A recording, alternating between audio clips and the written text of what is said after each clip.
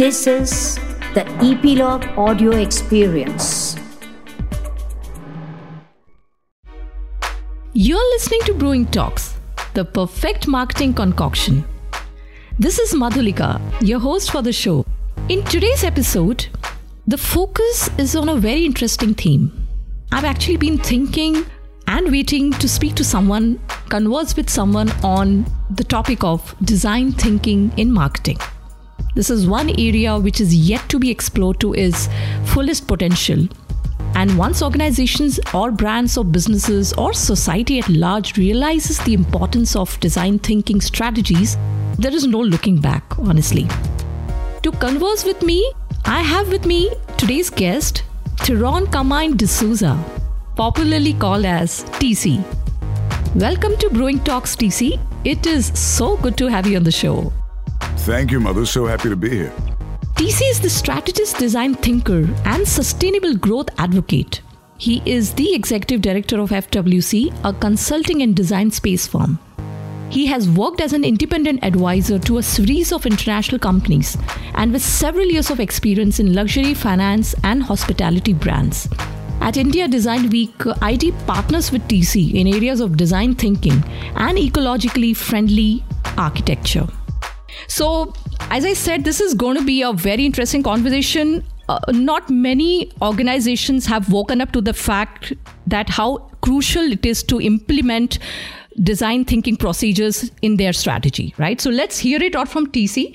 TC, I would begin with asking you this, may sound a little basic to you, but what is design thinking and how it has become more prevalent in brand strategy today? So design thinking is an extremely large-scale concept and thought, and it captures the ambit from product design to brand integration to integrated marketing systems. But for me, brand design or thinking would essentially be how your product and service is thought through to a 360-degree view.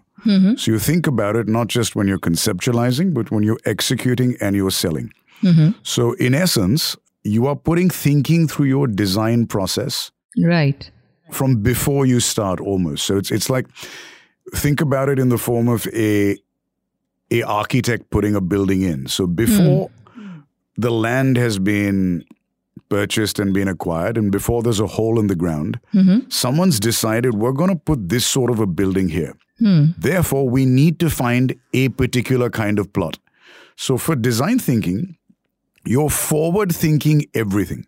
So it's not like you get a plot and decide, okay, since we have this is what we can do. If pure design thinking in its purest best form, right, is you conceptualize and then you bring the elements together to make it work for you and your end user. Because at the end of the day, a lot of creative people across advertising to product design to fashion, they will create something beautiful. And most designers, I can say, across the world, irrespective of craft, will come up with something that's very beautiful looking. But for design to truly work and for it to be wonderful, you answer that question. Does it work? Does it work for your end customer? If you build a building which has a flat roof in a place that has a lot of rain, right, it doesn't matter how beautiful that building is. True. If you create a line of clothing that's made of light linen and it's very soft and, airy and meant for the summer, it doesn't work if your customer is in a colder climate where the season demands that they have wool and they have something to keep them warm. So for me, it's not just how beautiful it looks. Does it work? Will it last? And in this day and age, where we need to think about what's happening to the environment, how is it going to sustain itself both from a production point of view and last from a usage point of view so that we're using less natural resources as time goes on? Right. Perfect. TC, tell me from your personal journey in this area, right? How have you seen design thinking being adopted by brands, organizations? In terms of a product, let's go with the product. I was fortunate to be the only designer out of Asia to produce a product for Focal SI. So Focal is a French high-end audio manufacturer based in Saint-Étienne in France. And when I say high-end audio manufacturer, they make speaker systems that cost 250,000 euro. So that's the cost of a Ferrari. That's the cost of some people's homes, and that's just for 2 speakers. So they also own a company called Naim, and Naim is the sound system that you get when you buy a Bentley. So what they wanted to do was introduce a product as an introduction to brand. So they weren't particularly looking at profitability sale. They were looking at it, how do we brand touch a brand new market where our product is only known by high-end users like studios, because they make a lot of studio monitors. And they tie up with everyone from Lamborghini to Hermes to Louis Vuitton.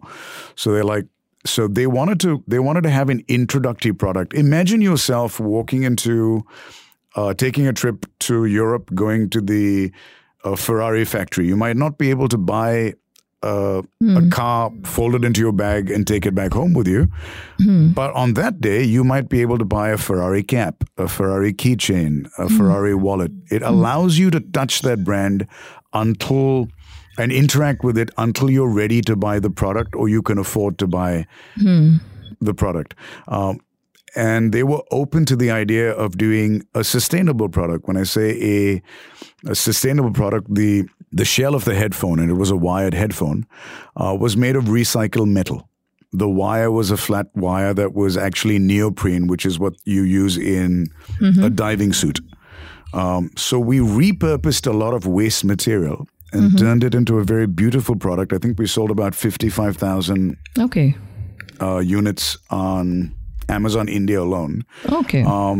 And the carbon footprint was about 40% less than what they normally do to produce a product.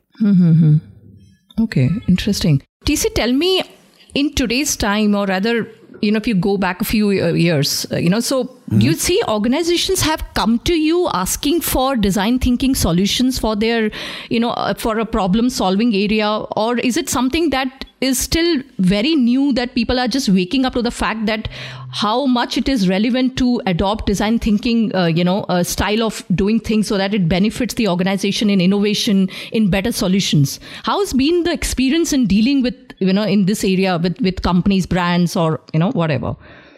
I think that's a very good question and an interesting one to answer, because we're based out of Asia. So even though a lot of our clients are global, we're based out of, we are based out of Mumbai. And let's say, I wouldn't say it's hard. It's challenging for Indian companies to yet grasp the potential of design in general impacting their bottom line. So most of the really cool work that I've had a chance to do has fortunately or unfortunately been by large companies who are global, who have an India presence or looking to design something for Asia. So they're looking for a product that covers their brand ethos, their look and feel, but that is adaptable for this market.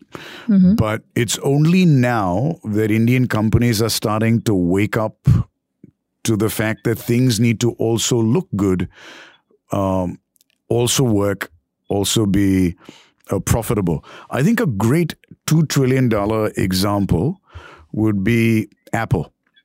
There were a whole lot of computer manufacturers, right? There was everything from Gateway to IBM, Compaq, HP, Lenovo. Some of them have died and disappeared, and some of them are a lot smaller than they used to be. Right. And if you think about Apple came out with great looking stuff where the fact that it worked was a given.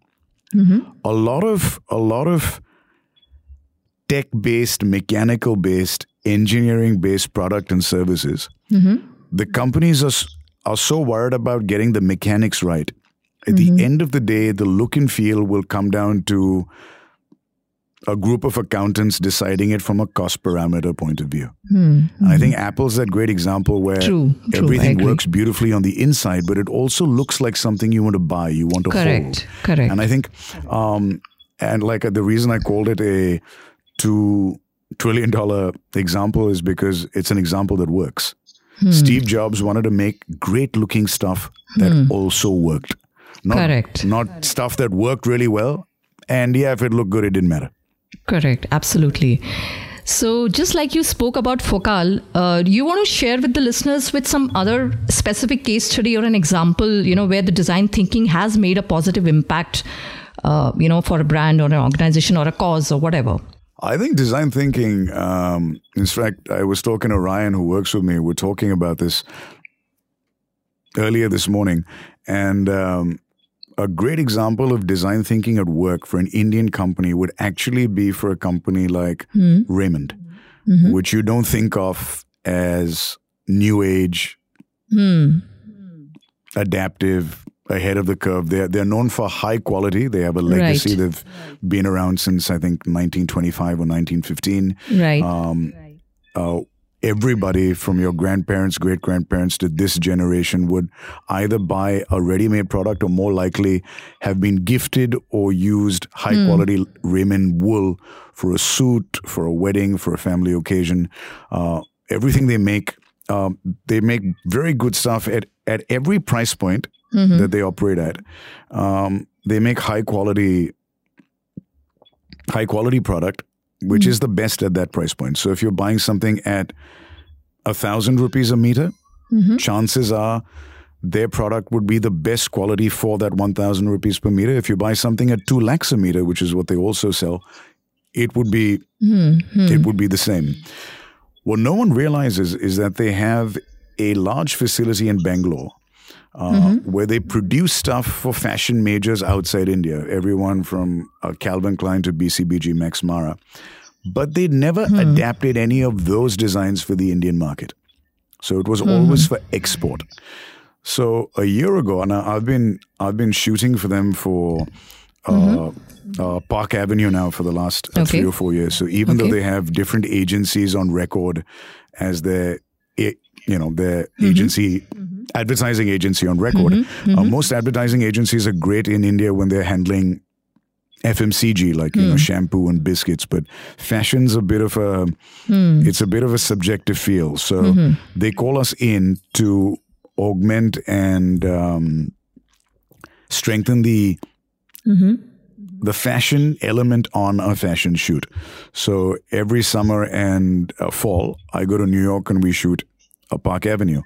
Last year, they came up with a product called Posh Magnet, which unfortunately did not see light of day because COVID hit when it should have released. Right, okay.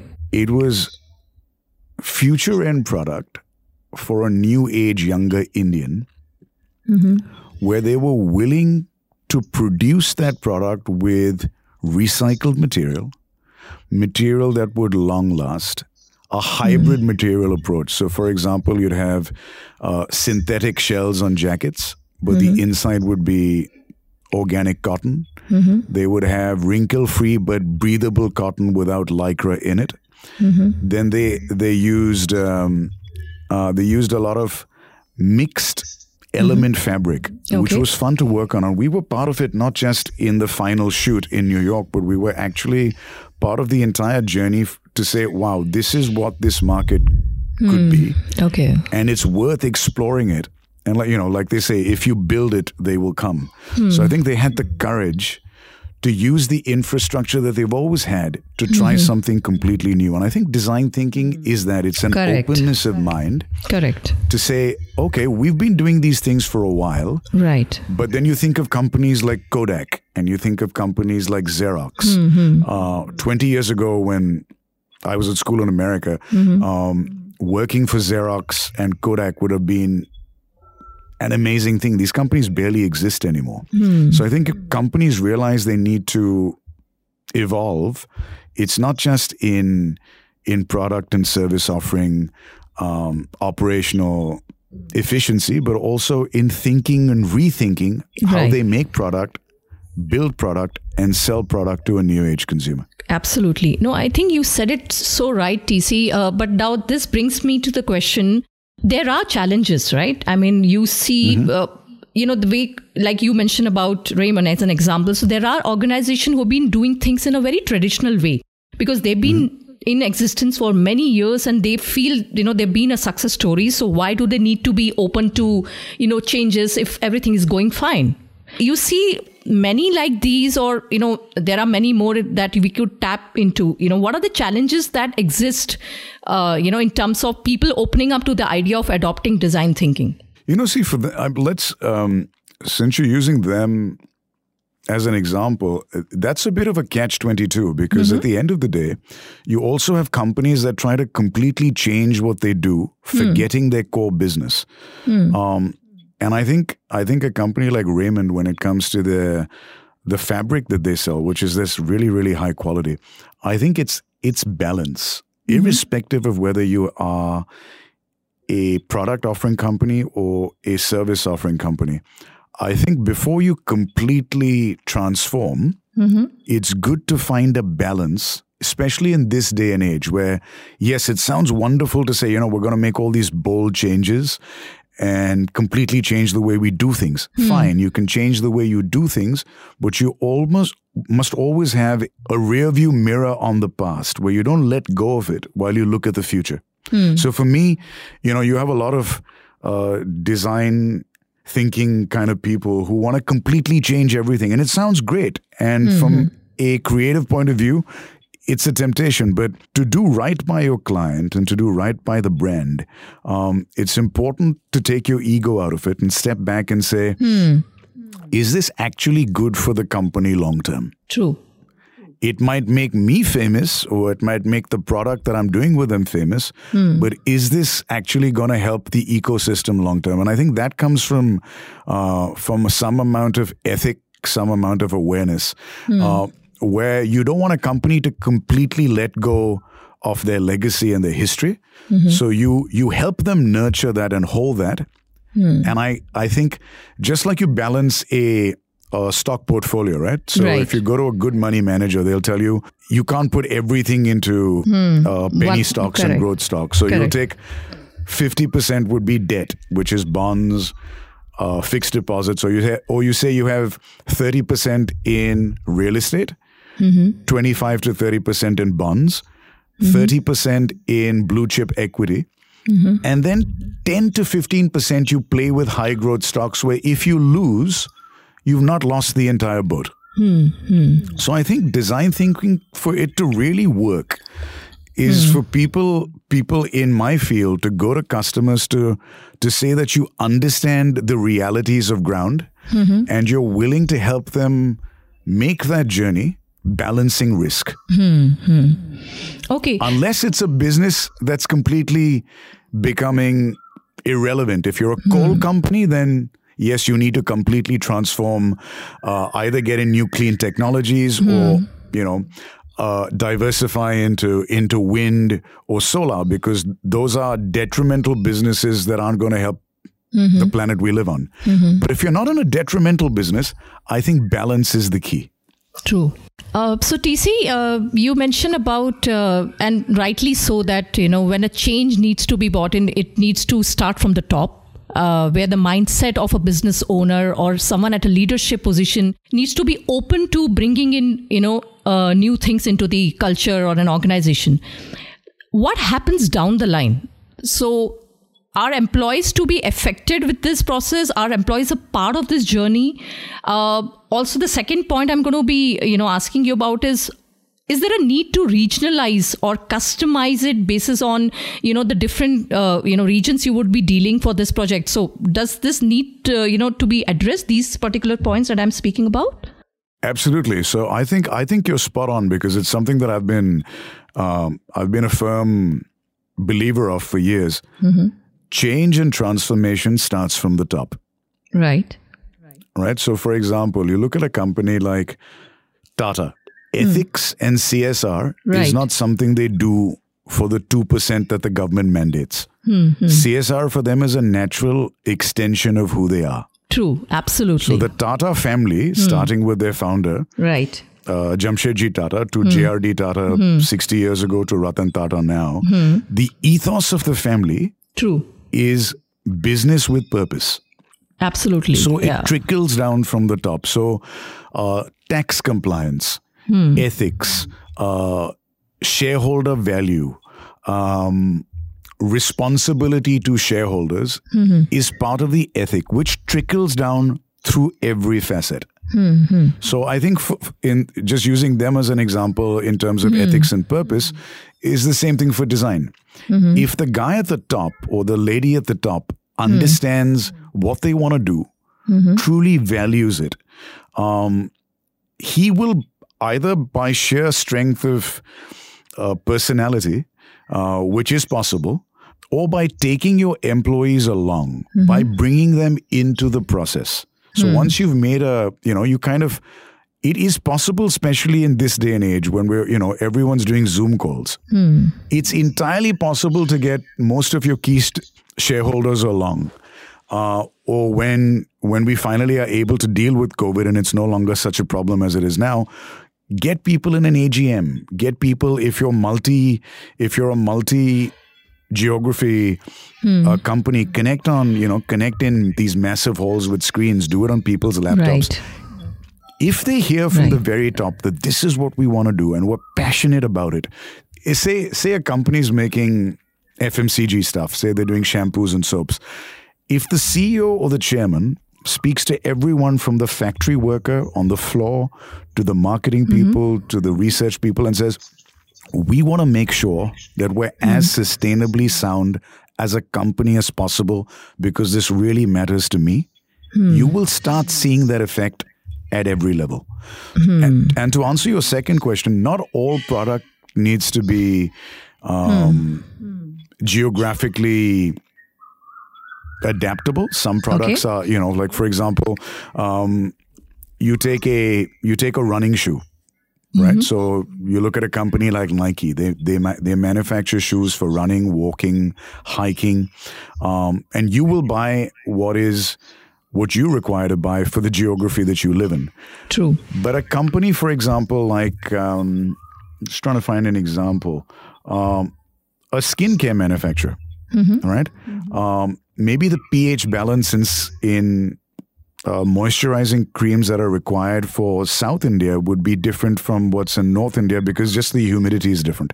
So I think it comes back to what we said earlier. It's down to management and the people running the organization to be flexible and thinking and take a business call and say, is it profitable for us to do individual things for different companies? I think L'Oreal is a great company that does that worldwide, where they have different formulations for Africa than they do for Asia, than they do for Europe, because they realize even though they're a multi-billion-dollar MNC, the markets they're serving are different.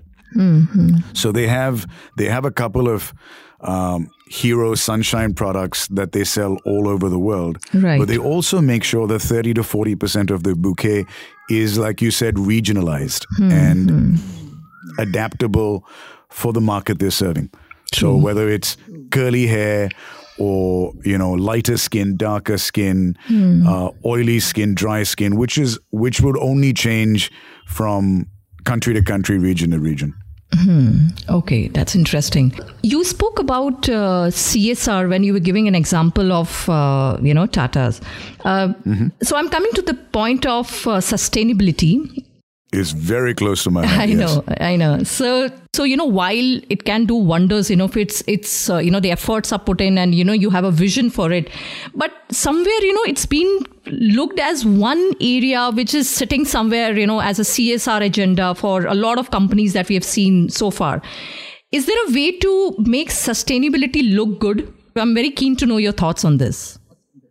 Okay, so for me, my journey in sustainability started more than 30 or 35 years ago, before it was a thing, before it was cool. If you ask me, sustainability is only really taken off in the last year and a half, where you see it now covered in the news all the time. So now it's become something that people it's part of their conversations. It's part of what they absorb, whether it's social media or a TV or something, But for me, I learned it from my dad because it was part of his ethos.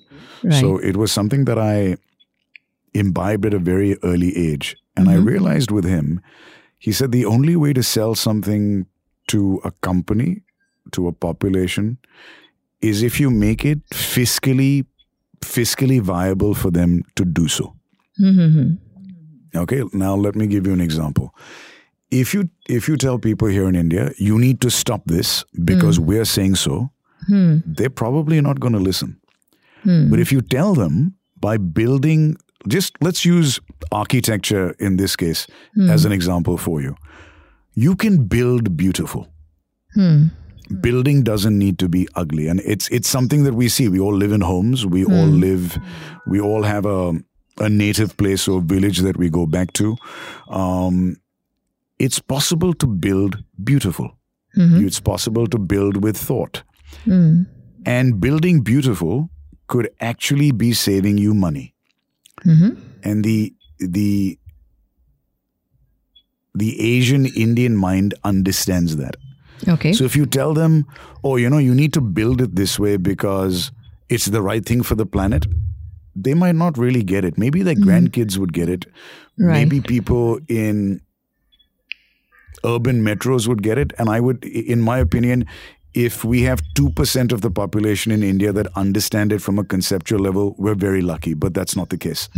But if you tell them, by building this particular way, not only will it look good, your cost of material will come down. So you buy local.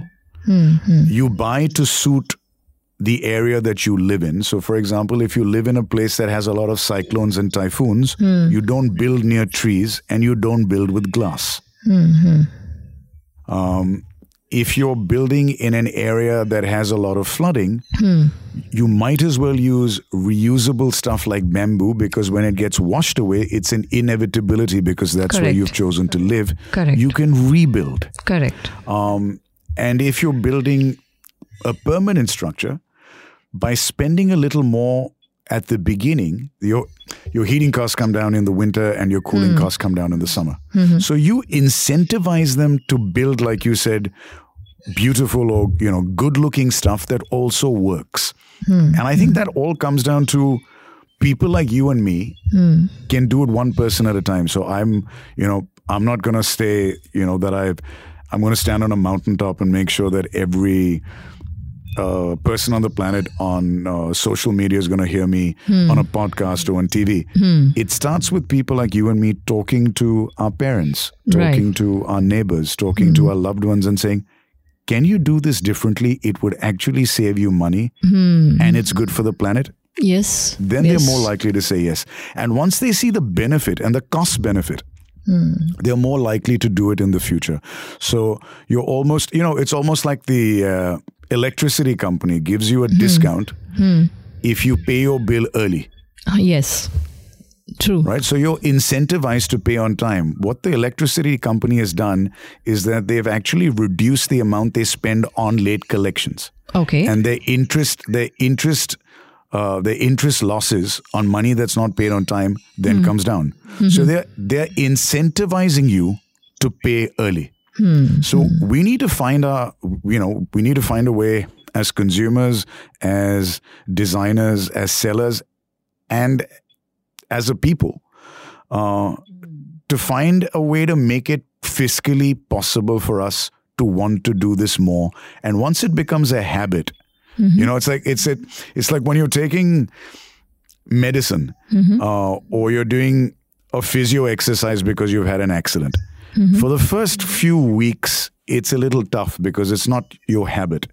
After a while, it becomes your habit and you don't even know you're doing it. And I think that's what we need to do.